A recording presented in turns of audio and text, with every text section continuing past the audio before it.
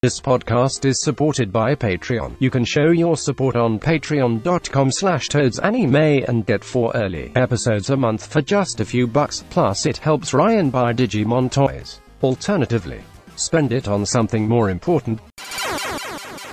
Hello, welcome to another episode of the Toad on Games podcast, the only podcast in the world that has people talking on it, and that's actually fact. That is genuinely true. Name me one other one, and I will give you a Kit Kat. With me today, we have Tony and Richard from Far Few Giants. Do you want to say hello, a bit about what you do? Tony, I'll let you start. Hello, I'm Tony from Far Few Giants. I am a writer, kind of game director, I suppose. And we've recently been making a bunch of short and/or political games. Cool. And Richard? Hi, I'm Richard. I'm art director at Far Few Giants. I do mostly like animation and stylized graphics. Yeah, that's me. Art stuff. Yeah, I always we mentioned a little bit before we started recording, but I always spring that on people, like say what you do. And when you give someone a direct question like that and they have to condense down everything they do, they're like, what do I do? Am I a human? I don't know. I think it's especially difficult for people in like indie games because you wear a lot of hats, and also no one is explicitly giving you a job role. Like if you're in AAA or something, you could just say like, well, my contract says narrative designer, so that's what I do. But realistically, I owe my job's worth. I think that's the majority of people that are on here as well, to be honest. Like in previous episodes, they're like, I am the CEO, I guess. I've never even thought of that before, but I guess I'm the CEO. I'm the CEO now. Yeah, because of course indies they're often small teams, they do everything, so they don't have necessarily designated roles, which is cool, but also very busy. Very busy. We end up doing very busy things like PR and marketing and a lot of QA testing and localization, things that we don't expect to be doing. Reading legal documents. Yeah. It's all that stuff that I feel gets sprung on indies, and they really don't consider it when they're planning releases.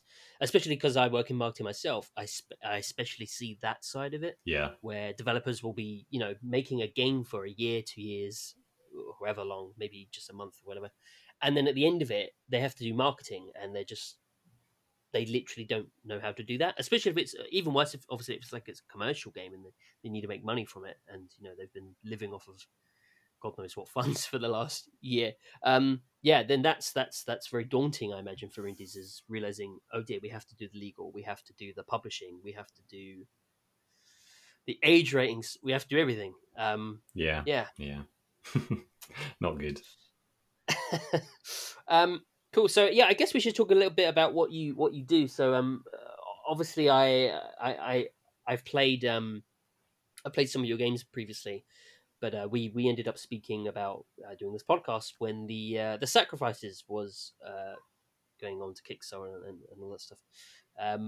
So I guess you touched on it a bit already, but Far Few Giants is a team that if I was to say one sort of USP, I suppose, about Far Few Giants, is it is a developer that creates small narrative games that really aren't afraid to pull their punches in regards to politics and sensitive topics and powerful topics. Yes, accurate. Good. You can have that. It's remarkably similar to what we originally wrote when we were trying to identify what the company was. Yeah, when you're like putting a company together and you're sat there and you're like, well, what kind of work are we actually going to do together? And you try and verbalize that so that you have something, you have like a direction.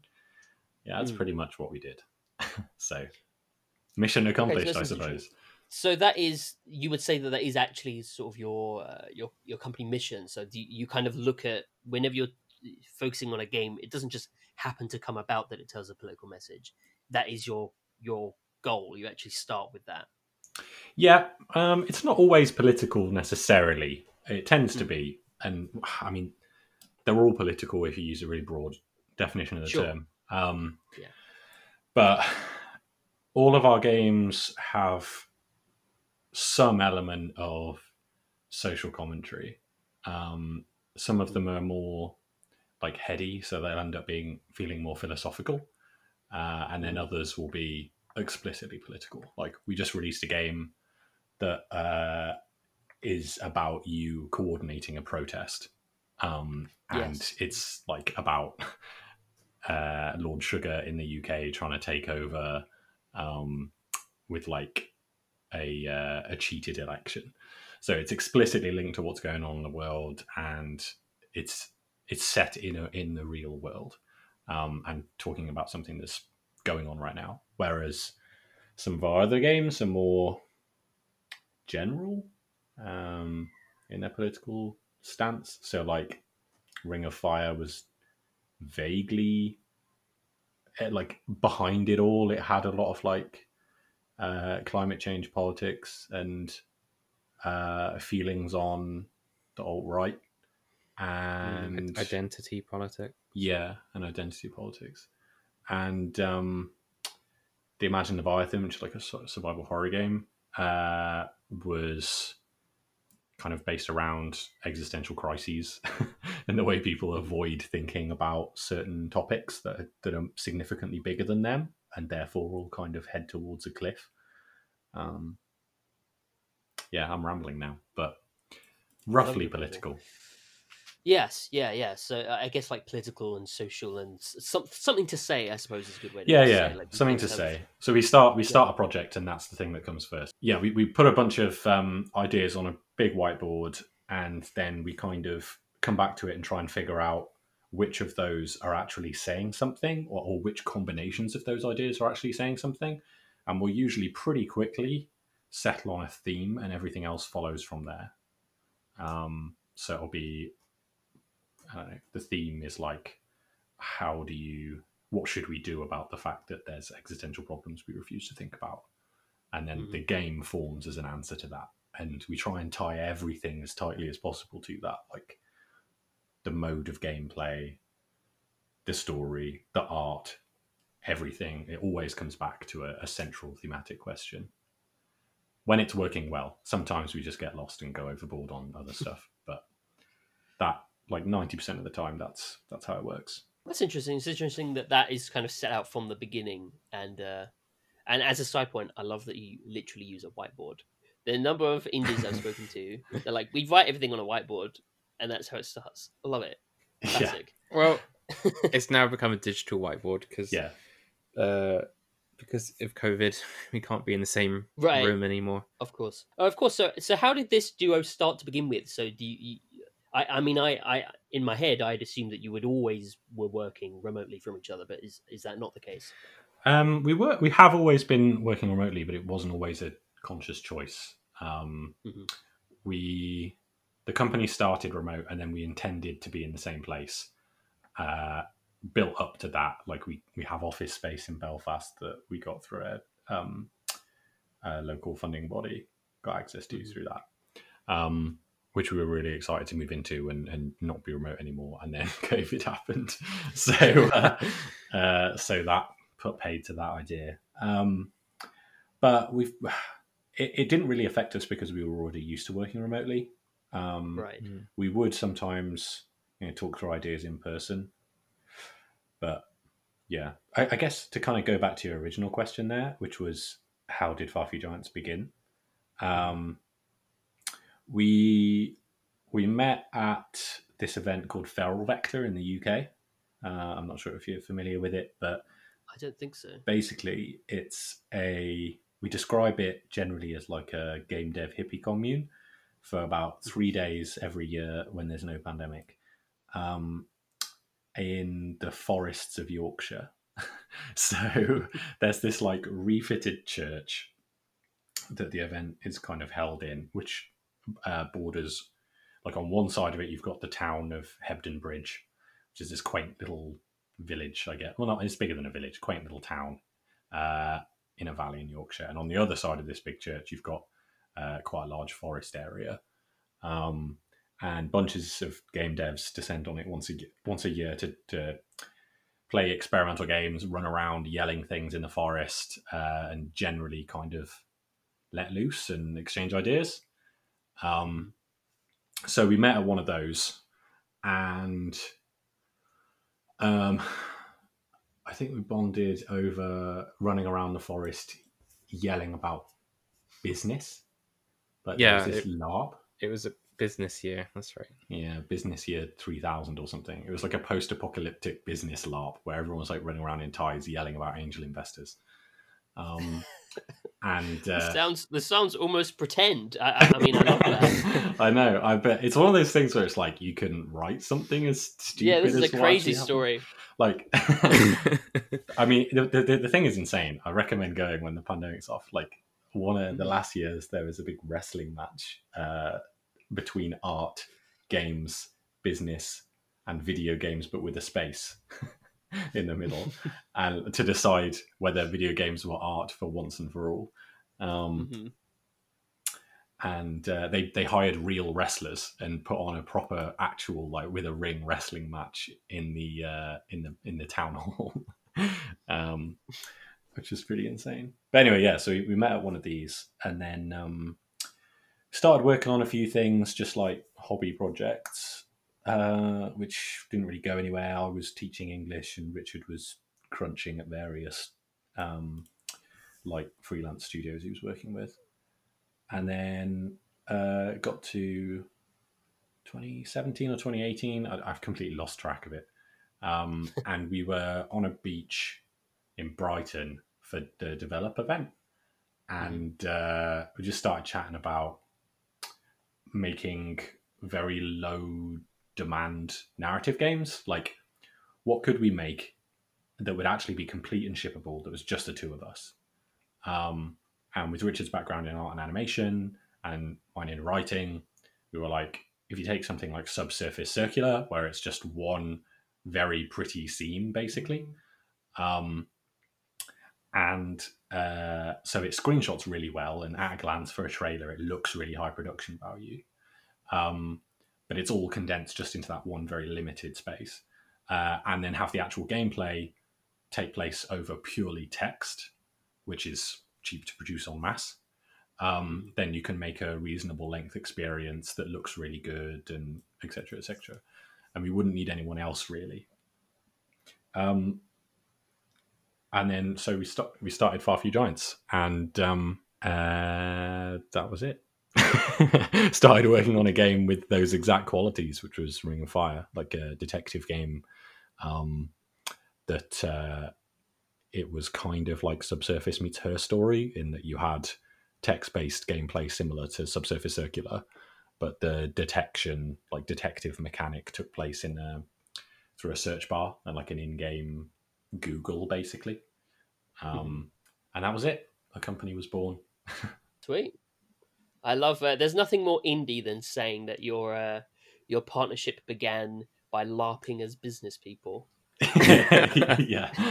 So we were pretending we knew what business was, and then we were indies, and that's how it worked. I've never thought about it like that before, but it really, and the entire time we've been running around pretending we know what business is, but in our heart of hearts, we're still actually just those immature kids from 2016 or whatever it was, running around yelling business. Yeah, it was really surreal for me, because I'd come from that tech industry before, where we would be talking about KPIs and like angel investors and all that junk. So I was very much living it at the time, and then LARPing it in a farcical way. I love it. I feel like I need to do that now, though. I need to go there. Yeah. LARP is business and so wrestlers. The thing is, though, like, Feral Vector is amazing. You should definitely go. But they try and do something completely different each year. There was 1 or 2 years only where they ran the business year, and it was so successful they decided they couldn't do it again, because otherwise Feral Vector would just become the business year LARP event, and would turn into something it wasn't supposed to be. So instead, maybe it will come back eventually, but instead, every time you go, you're just in for a surprise, basically, and it will be something like the stupid wrestling match or the business year, or I'm trying to think what else has been done. Oh, one year there was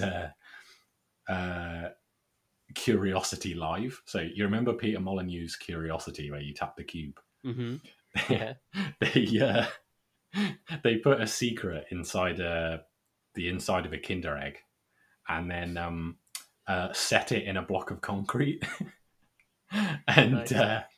And gave the attendees a spoon to try and spoon through the concrete, or you could buy a bigger spoon or a sharper spoon as a microtransaction off the event organizers for £1.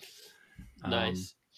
And when I think it was Patrick Ashe got to the middle, and he got the thing, the Kinder Egg thing, opened it up, and it was like a pocket watch, and inside was just a picture of Peter Molyneux. Nice. I haven't heard of this before. That seems like that in itself would have been like a story on Kotaku or something. Yeah, I don't know. It's kind of like a poorly kept secret, I think. I guess, yeah. I like that.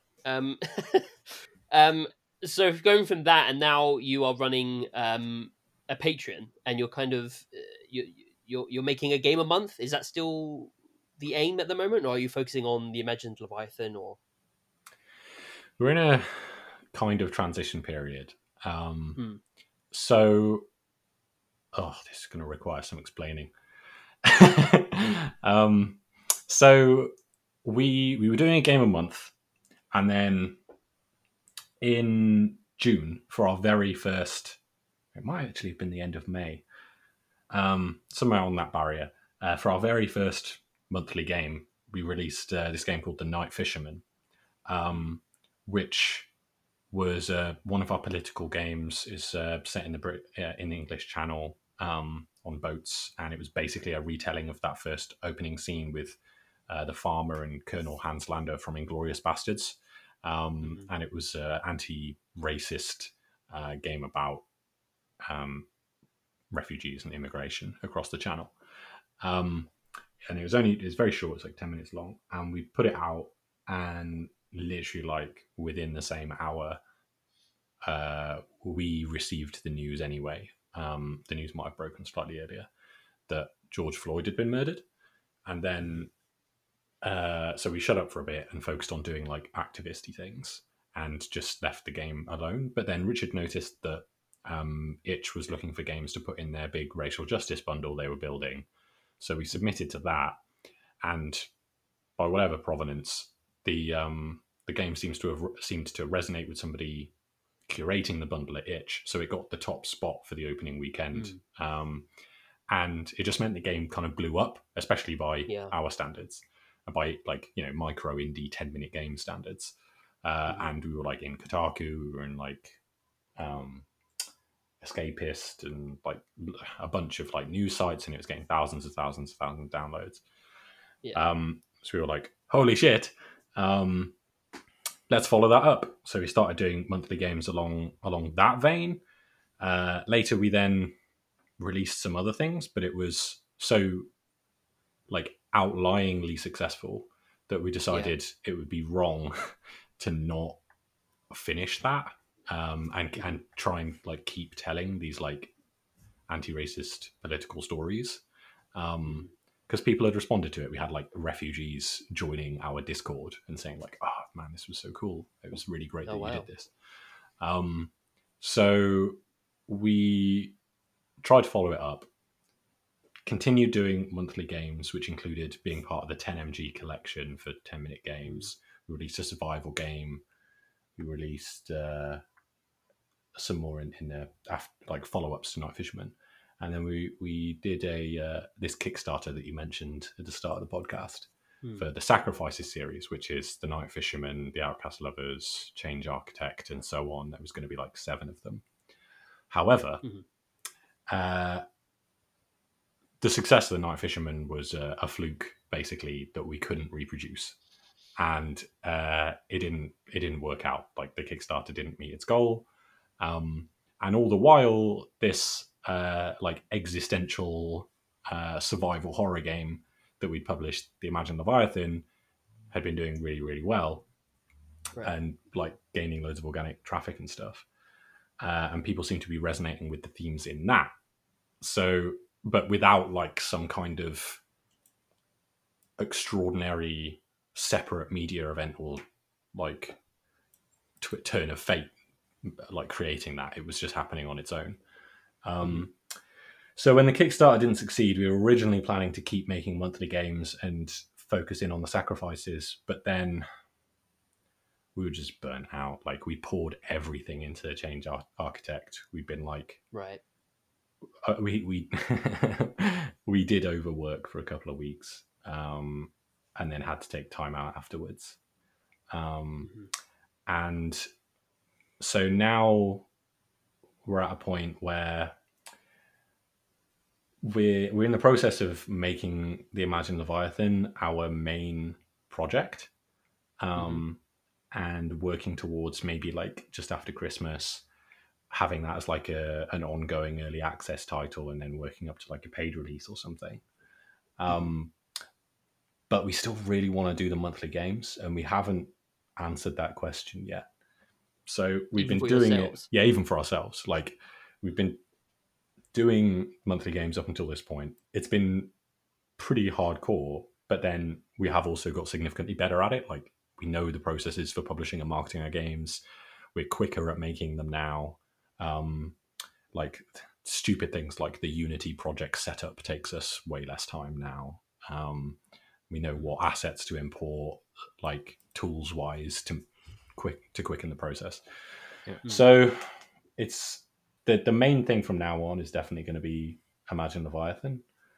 But if we can, there's like a bunch of other prototypes that we made earlier in the year that we could polish up and release. There's also like the Ring of Fire demo that we made that we can release on Steam. Maybe we've got a lot of options, but we just haven't answered the question yet. That was a horrendously long answer. No, yeah, I mean, I obviously I already knew about the Kickstarter and stuff, but it's a difficult one to breach for me to broach with you. Obviously, that it wasn't funded, and that was a great shame for me because I had shared it and I thought it was a wonderful project. Thank you. I thought that obviously I thought the Outcast Lovers and Change Architect and what we did get to see was really cool. But yeah, obviously, if you were working on a game a month and like really pushing yourself, I can imagine that when the Kickstarter didn't happen, they had to kind of refocus on sensibly the one that is catching people's interest. It's important to think about the positives of it though, because what we discovered through the Kickstarter is that we were hoping by releasing free games every month, we would build up enough of an audience that they would then want to fund a story that they were passionate about and wanted to support. But that wasn't the case. And so what that told us was that if we did finish the series and create all 7 episodes, that we wouldn't necessarily be able to recoup the costs on that project. So goals for like porting it to Switch or getting it localized in a bunch of languages may not come into fruition. And we were aiming specifically at the itch audience with that project, and we found the itch audience didn't really convert to sales as well as the Steam audience does. Right. And Leviathan, being a survival game, just naturally has a larger, more passionate Steam audience available to it. There are arguments as well about the game being, I guess, less politicized, like less wearing its heart on its sleeve, which we're kind of thinking about internally, about how explicit we want to be about that in our marketing. Do you mean for Leviathan? Yeah. As it seems like the gaming audience isn't quite ready for the content that we're putting out just yet. Maybe we're a few years ahead of the audience. But yeah, that's where we're left at the moment. There was some disappointment around, like, we were making these explicitly political games, and people found them to be evocative and felt that they were important. And people are now disappointed. Like, it feels to people, it felt to us to begin with like a great shame that we weren't going to be able to do political content, or we weren't going to be able to make games that were as like affecting as that, or as direct as that. But I don't think that's actually the case. I think we just need to change our approach. So like all that same desire to be outspoken and to rally and energize people, all that same stuff will go into whatever we make, because like frankly we're not very good at working to a brief. We get completely lost in that. It's why we're doing indie, really, is because we, in order to stay motivated, we have to really care about whatever we're working on. And the only way to make ourselves really care about the project is to inject your own thoughts and feelings into it and feel like it's expressing you. So yeah, I mean, whatever we make is going to end up with all that content in it. Like us going back to the Imagine Leviathan now, in my opinion, just means that the Imagine Leviathan will get significantly more political, maybe not as explicit as Night Fisherman and the rest, but it will, it'll have more of that stuff in it. I'm not sure about putting it on the Steam page anymore. You know, like for Night Fisherman, I suspect part of the reason that did well is because it didn't tell you anything about the content of the game. It was just like you're at sea, a guy with a shotgun approaches you. He's violent vigilante or something, without saying what he's actually doing there. What are you going to do? And the title of the game was just The Night Fisherman. So people were like, what is this? Is it a fishing game? Oh, it looks like a thriller. Okay, I'll give it a punt. And then it turned out to be political. Whereas on the other games, we were like, this is a political game. This is what this game is about. And maybe you just have to trick people. Yeah, I mean, rightly or wrongly, I think it's wrong. I'd like to see games that want to have a message and be political and stuff. Rightly or wrongly, it seems that games as a whole don't want it to appear too on the nose that it's political, which seems silly, but that seems to be the message. Yeah, it's weird. It's weird. Like, I think about other media formats, and you think about things like what's that film? Spotlight. You know, the one that was about abuse in Catholic Church in the US, and like that is it is explicitly about the thing it says it's about, and yet people will watch that as entertainment. Like, it doesn't necessarily put people off that it's about those pretty hard topics, because they'll just you don't even have to be interested in that. Like, you don't have to be interested in serial killers to watch and enjoy Zodiac.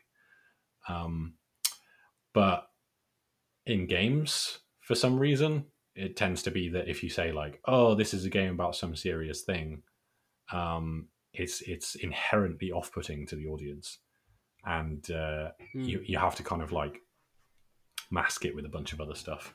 Reading through some of the comments on articles that have been put out about our games, it's very strange that we're talking about how games like Frostpunk treat both capitalism and socialism equally and present it to you in a balanced way, and I don't entirely agree with that.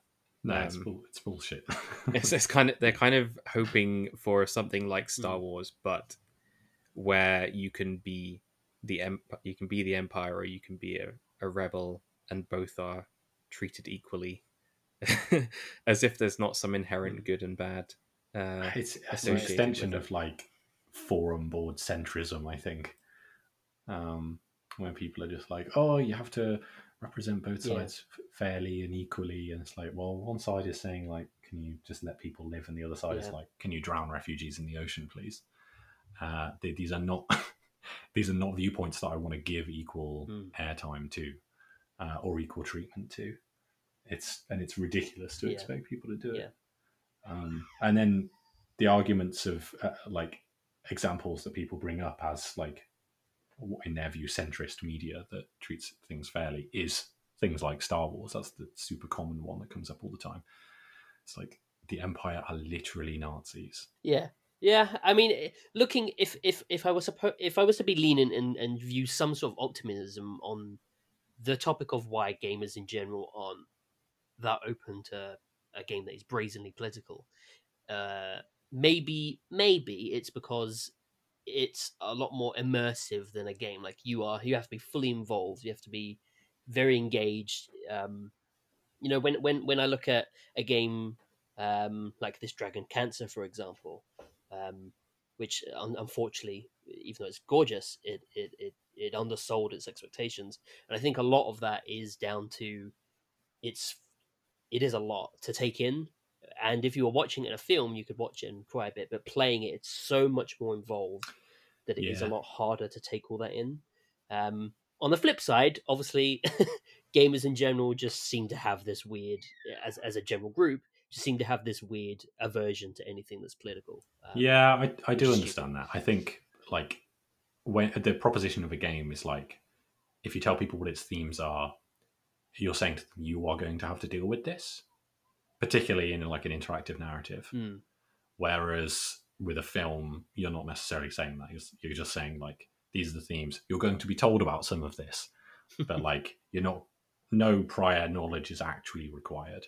And you're not going to have to like reveal your inner fascist. Yeah, I definitely feel that way. Like, there's a game by Shella Roman called Before I Forget, and I bought it when it came out, but it deals with dementia, which my nan had, and so I've been putting off playing it because I feel like I'm not mentally ready to deal with those emotions just yet. And so I can definitely see that aspect of it, and I think there is some value in like we've been doing, adding an element of drama and theatricality on top for you to enjoy and engage with in another way. But yeah, it's definitely a real problem, especially when everything's so bleak at the moment, having to think about hard topics. But it's also one of the benefits of games that you can watch a documentary, or you can watch a film, or you can read a book, and you won't be able to get into the heads of the characters necessarily in the same way and make those decisions for yourself. Like, we're directly putting you in the position of making those choices, and you have to pick a side. Watching people play the change architect and make those decisions about whether to surge towards the police or whether to try and let the protesters escape through buildings, or whether to like personally go and put yourself in front of a tank and that kind of stuff. Like, I almost feel bad, to be honest, because you watch people's emotions and they just like squirm and squeal, and it is pretty horrible. You can tell they're definitely feeling it more than I think people would if they were just watching a TV show or a film. Like, there's a direct comparison that could be made, I think, because in The Change Architect, the whole like tanks rolling out on a protest thing that happens in it was directly referencing a scene and a feeling that was generated by a scene of a protest in The Handmaid's Tale in the first season, where they had it's like a flashback to before all the nasty shit, where there was a protest going on and like the police showed up, opened fire in the States, and like tanks rolled in and it all kind of escalates, and it's really horrible to watch. Like, the first time you see that, particularly when it came out, because you're sat there grimacing and you have this deep sunken feeling of like, Jesus, that could happen. Like, that is not even that far away. That's not that much of a stretch of the imagination. But the reaction to that scene, where you're just kind of grimacing and you're like, oh, I don't like this, doesn't really compare to when I've watched people play the Change Architect and they're like people look genuinely traumatized. I'm not really selling it here. Not that I'm trying to, but like, yeah, it is pretty hardcore. Maybe we took it too far. I don't know. Well, I personally think that it's in a sort of macabre kind of way. It's kind of beautiful that video games are able to get those kind of emotions out of people in the same way, because there is no comparison in other entertainment. Like, as you say, you don't really watch a film or a TV show and get that same emotion. And maybe they are uncomfortable emotions or uncomfortable thoughts, but that's art. And I think I think it's amazing that video games are able to do that. It may just be that gamers don't want to feel like that all the time. they might not have it in them to play one every month or something, but I think it's beautiful that those kind of experiences exist. Because I've played these games, I've played other games that make me feel something, and Jack King Spooner's games are similarly good at it and stuff, and I love it. I mean, it's I will have, you know, deep thoughts about it and emotions and stuff that you wouldn't usually seek out, but it's a great experience. It's a great experience, a great piece of art. Yeah, I'm not really sure I'm going with this, but I think those kinds of experiences have value and worth, and are important and powerful. I think, though, it requires on the player or the reader or the viewer or whatever a certain amount of emotional masochism. Where, like, I feel this from time to time, where I'm, you know, I'll get bored with some TV show I'm watching, and I'll just have to. I just want something to, like, fuck me up emotionally, and I'll go and seek out, like, a documentary about some traumatic subject or something like that. I don't know why I do this, and I feel like a lot of people do this, but it's a pretty specific one. Like, there's a lot of people who just go through life and this isn't necessarily inherently bad or anything, but will not feel like they have to do that. They'll just want to find things that bring them joy, and then that's it. Whereas I feel like if I'm not watching and playing and reading things that challenge me and open me up to emotions that I don't feel in my normal day-to-day life, then I'm not, like, growing as a person or really experiencing the breadth that the world can offer. There's and it's kind of like an emotional tourism, I guess. And also just, there's a feeling that you have to experience these things in order to be responsible.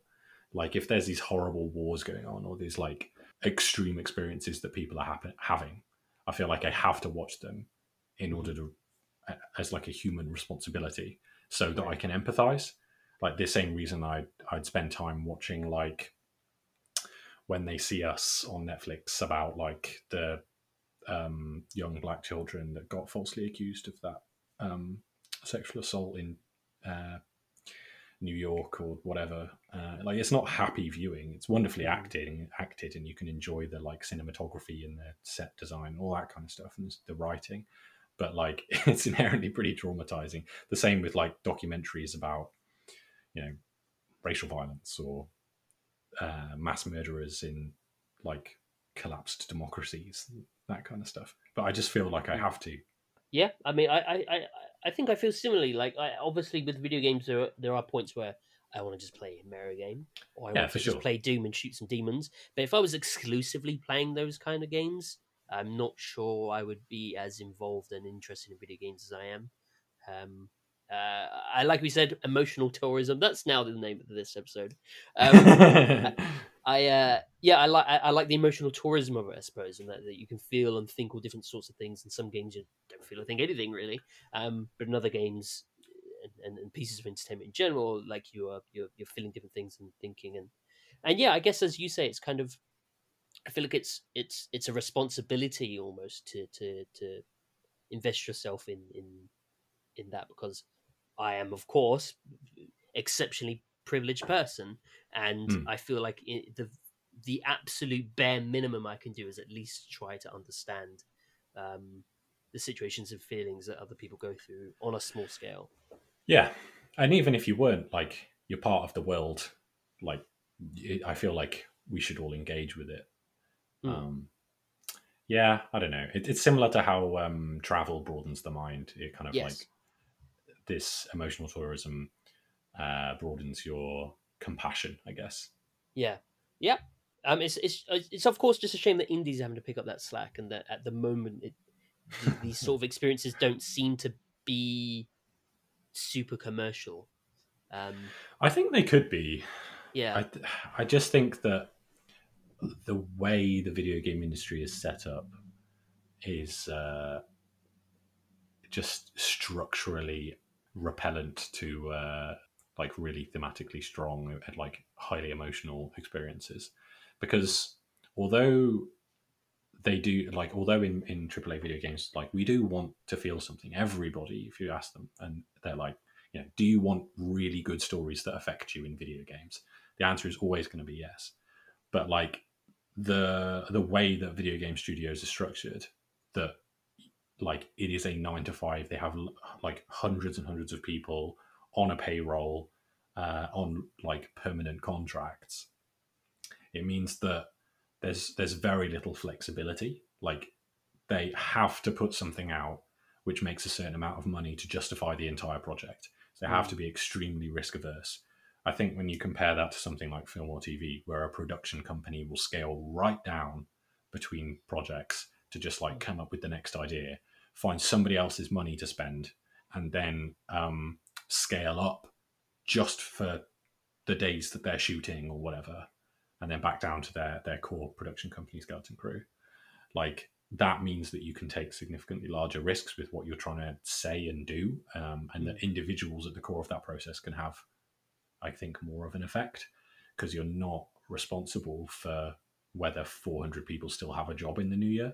Yeah, makes sense. I guess it just ties into the general issues with the AAA industry, in that, you know, everything needs to make an awful lot of money, and that's why we have, you know, DLCs and microtransactions and stuff. It's just this budgets are so huge and they're ever growing, and it's a rarity when we see an example that springs to mind is Insomniac Games. They made Song of the Deep, or Ubisoft. They made Valiant Hearts, and it's just like those are clearly passion projects that existed purely because they wanted to make them. Like, they were never going to make an extortionate amount of money.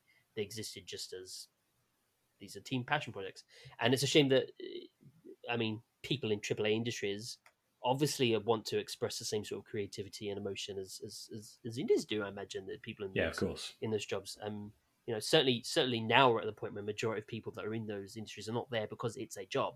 They're there because they love that. They love that stuff. They want to be making games, and I'm sure they're proud if they're making a Call of Duty game. They're proud of the work they're making, but I'm sure they also want to be able to tell other stories. And hopefully we get to a point in the future where they'll be able to do a bit more experimental stuff and toy about and have some emotional tourism.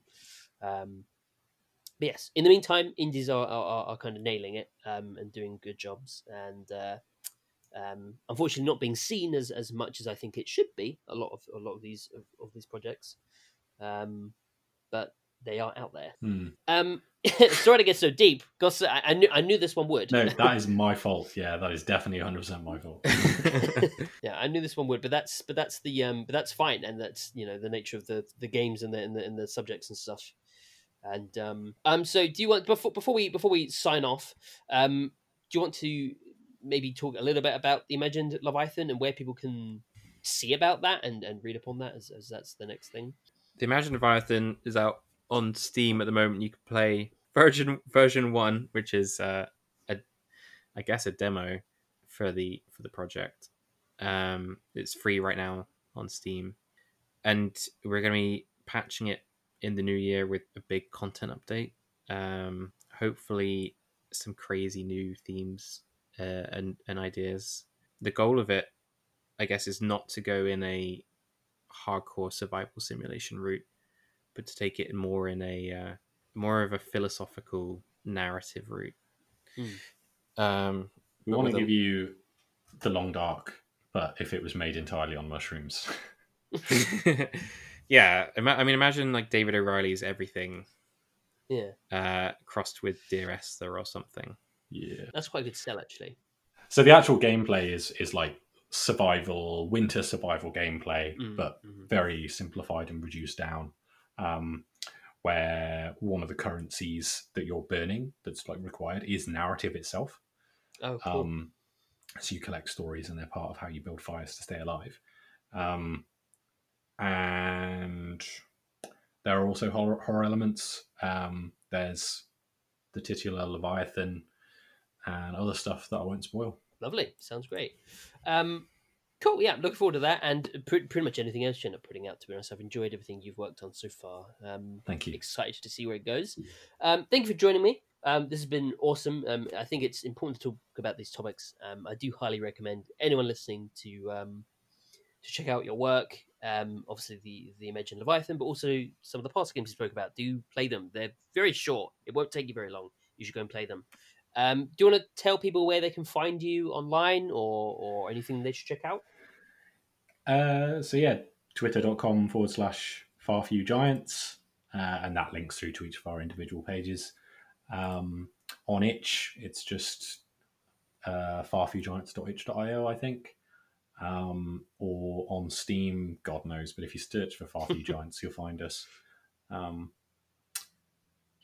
Do we have any other presences? We have a podcast called In the Footsteps of Giants.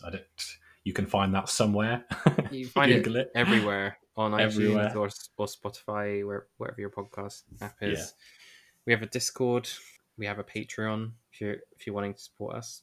All those links will be in the description of this episode as well if you're listening. Yeah, cool. Thank you so much for joining me. Thanks so much for having us. It was interesting to talk about the business LARPing and some more serious topics. Yeah, thank you so much for this. It was amazing. Cool. Thank you. Thank you. Cool. Bye. And we will catch everyone next time. Goodbye. Bye. Bye. Thank you so much for listening to this episode of the Toad on Games podcast. I genuinely appreciate it so much. It is an absolute honour to be able to speak to everyone working in the industry on a weekly basis, telling their stories and sharing their experiences, and it's a genuine honour. And if you do want to back this podcast, you can do so at patreon.com/toadsanime. I know it's detrimental to say, but I always want to.